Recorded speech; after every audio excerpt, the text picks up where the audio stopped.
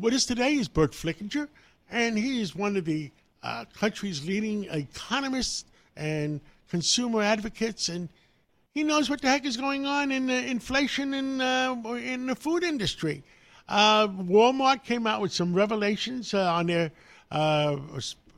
with their spokesman the other day, and I figure I'd get an analysis from Burt Flickinger. Burt, what the heck is going on? Walmart is sort of saying inflation is over. The prices are going down. What say you?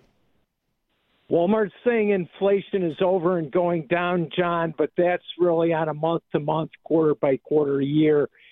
Stacked, as you know, over the last 2.5 years, food inflation is still 20%, and Nabisco and the other brand manufacturers have not lowered their prices. So I think what Walmart's saying, inflation's down, to get the analysts to give them some room for the stock to underperform over the end of this fiscal year and into the next calendar year.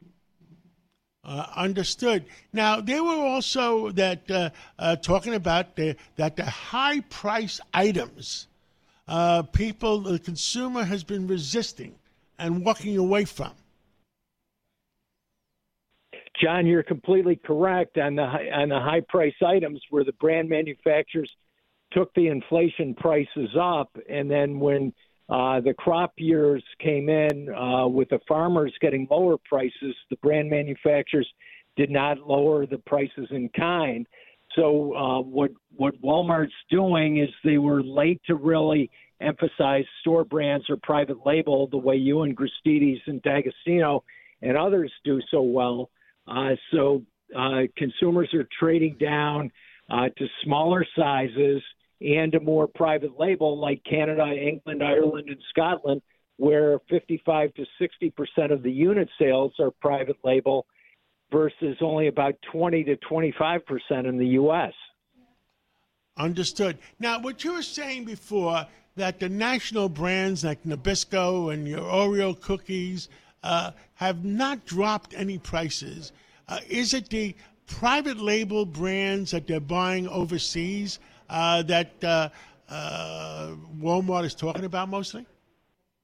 It is, John, and in Canada, the number one cookie is President's Choice chocolate chip cookies because Nabisco took the chips and the size of the chips down in Nabisco Chips Ahoy. So the consumer, whether rich or poor, is a smart shopper. And sign up to The Economist for in-depth curated expert analysis of world events and topics ranging from business and culture to science and technology. You'll get the weekly digital edition, online-only articles, curated newsletters on politics, the markets, science, culture, and China, and full access to The Economist Podcast Plus. The Economist is independent journalism for independent thinking. Go to economist.com and get your first month free. Ohio, ready for some quick mental health facts? Let's go. Nearly 2 million Ohioans live with a mental health condition. In the U.S., more than 50% of people will be diagnosed with a mental illness in their lifetime. Depression is a leading cause of disability worldwide. So why are some of us still stigmatizing people living with a mental health condition when we know all of this? Let's listen to the facts and beat the stigma. Ohio, challenge what you know about mental health at beatthestigma.org.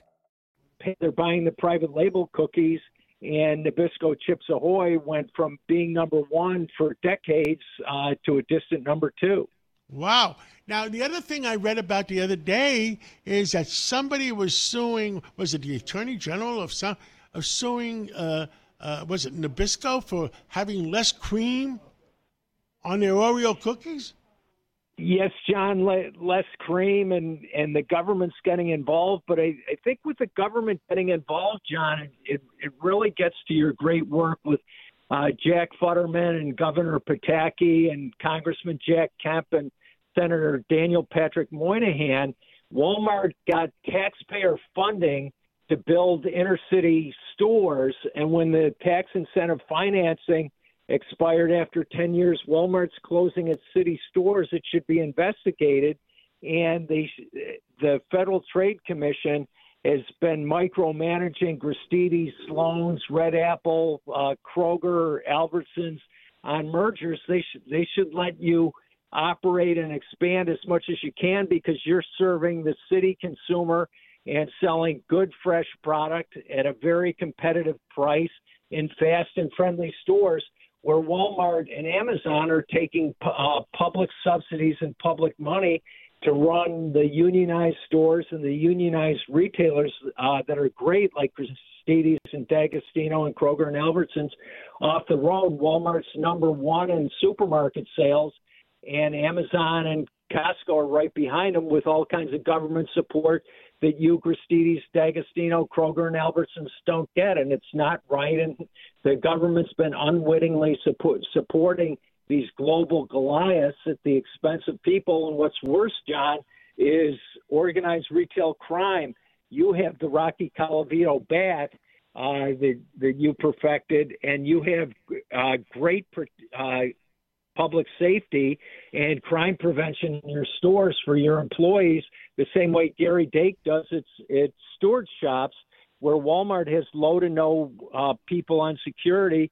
And there are all kinds of crimes, from rapes, maimings, murders committed on Walmart properties, and the government never gets after them. And it's a real shame for cities in Chicago and New York that are left with food deserts after Walmart gobbles up all the subsidies and sticks the taxpayers with higher prices and less personal safety and less safety for the workers and suppliers and shoppers. And the other one I heard, Burt Flickinger, was Pepsi-Cola is being sued because one of the attorney generals is saying that they're polluting something or another with all the plastic bottles they have. I mean, how else would you deliver soda? Exactly, John. And Pepsi-Cola, like Gristedes and D'Agostino, is one of the last corporate flags still flying in New York State.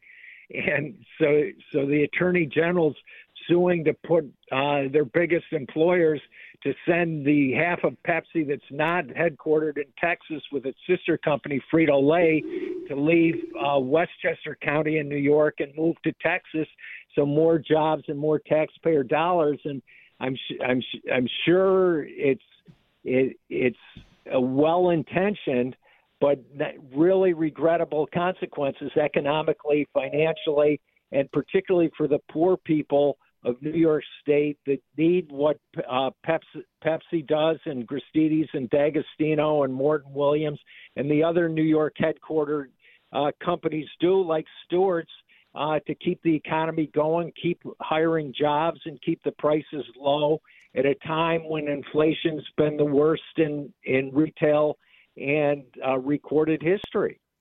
Burt Flickinger, we have 30 seconds left. What do you want to tell all consumers?